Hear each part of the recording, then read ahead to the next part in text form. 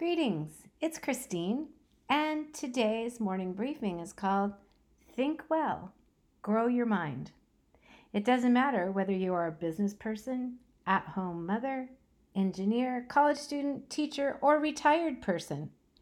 The way you think really impacts every aspect of your life. God Himself puts a premium on good thinking. How do I know that? God clearly values wisdom, which is the gain of one who regularly thinks well. I'm wondering how David instilled this in his son Solomon, who asked God for wisdom and wrote, "As people think in their hearts, so they are." I use this prayer of David often, both to get my head on straight and also to open a meeting which I will be leading. May the words of my mouth and the meditation of my heart, that is my thoughts, be acceptable in your sight, O Lord, my rock and my redeemer. Do you think well?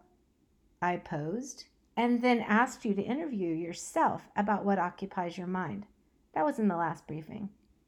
Besides examining the thoughts that issue forth from our hearts and minds, we are also taking a look at growing our minds, replacing thoughts that drag us down with truth, removing a destructive thought and replacing it with God's truth, endeavoring to ask good questions in conversations to increase our understanding, to gain greater perspective, and also show interest in others' viewpoints. Practice listening more. So, what else can we do in our thinking effort? Learn new things and improve your thinking by reading. See the importance of reading the classics. I recommend C.S. Lewis, A.W. Tozer, Swindoll, Jim Cymbala. Included in this briefing is a picture with a stack of books I highly recommend. I cherish good writing. Besides fostering rich thinking, the text will grow your vocabulary. A little less conventional, some of my favorite reading is the New York Times obituaries because I learn a little about people's professions, hobbies, altruistic endeavors, different ethnicities and cultural backgrounds, as well as educational pursuits and the impact these individuals have made during their lifetimes. Obituaries often put words to legacies, and they challenge me to consider, what will my legacy be? Consider these few lines from a recent July 10th offering. Despite a debilitating motor neuron disorder, KW was an avid sailor, a talented photographer, and author of 5 privately published novels, which he wrote in his 80s. KW was a deeply loyal friend, a man of insatiable curiosity, relentless humor and optimism, and undeniable charm. Oh yeah, and he joined the Army in December 1941, achieving the rank of major and receiving the Bronze Star Medal. He considered his military service the greatest privilege. Wow, I wish I would have known Ken. Don't you? Legacy. What's yours? Yep, reading the obituaries, particularly from the New York Times, inspires me. Grow your thinking by reading things out of the norm for you. Don't just stay with your favorite genre of literature. I love to peruse the bookshelves in people's homes, revealing, interesting, and sometimes inspirational for my own reading. Have you read any good poetry lately?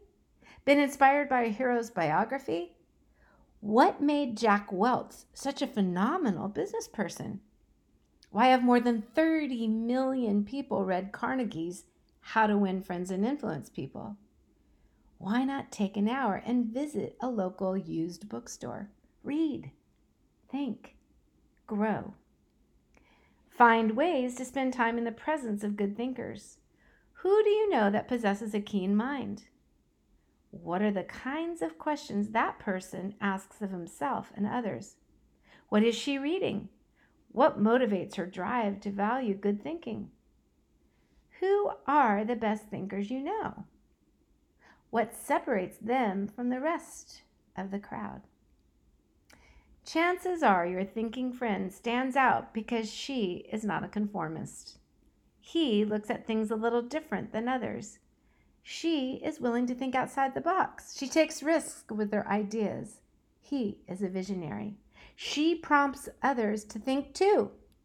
When Paul wrote, "Do not be conformed to this world, but be transformed," your thinking friend took it to heart. She made it her business to know what it could mean to have her mind renewed. Is he or she teaching a class? Oh, it doesn't have to be one-on-one, but find ways to spend time in the presence of good thinkers. One more thing. The good thinker keeps his eyes on the goal. I press on toward the goal to win the prize for which God has called me heavenward in Christ Jesus. Who wrote that? Of course, Paul. Train yourself to think well. We have seen the tremendous mind of Paul, the apostle, at work and under fire. He whose mind I admire so much. We will turn our sights back to him in the coming days, but I challenge you, grow to be the creative thinker God intended you to be. Love this song, Matthew West and Carly Pearce. Truth be told.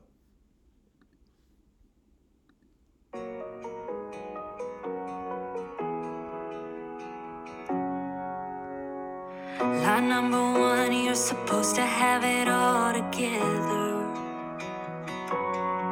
And when they ask how you doing, just smile and tell them never better.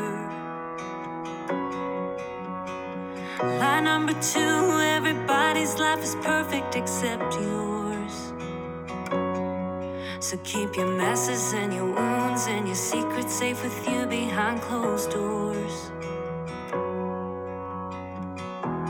Truth be told, the truth is rarely told.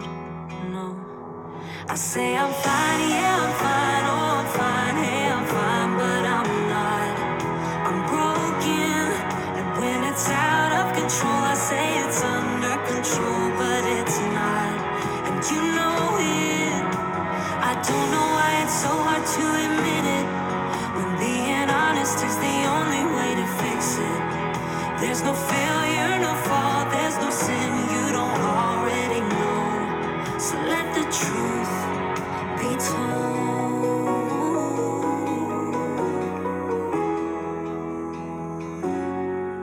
There's a sign on the door, says come as you are, but I doubt it. Cause if we live like that was true, every Sunday morning pew would be crowded. But didn't you say church should look more like a hospital? A safe place for the sick, the sinner and the scarred and the prodigals like me. Well, truth be told, the truth is rarely told. Oh, am I the only one who says I'm fine? Yeah, I'm fine. Oh, I'm fine. Hey, I'm fine, but I'm not. I'm broken, and when it's out of control, I say it's under control, but it's not. And you know it.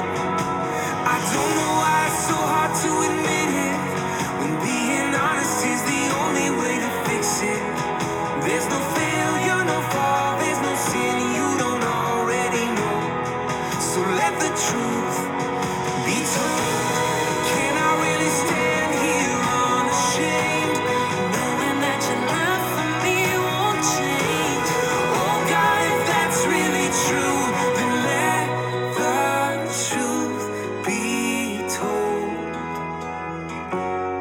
I say I'm fine, yeah, I'm fine, oh, I'm fine, hey, I'm fine, but I'm not. I'm broken, and when it's out of control, I say it's under control, but it's not. And you know it. I don't know why it's so hard to admit it, when being honest is the only way to fix it. There's no failure, no fault, there's no sin you don't already know. I know. I know There's no failure. no sin you don't already know. So let the truth be told.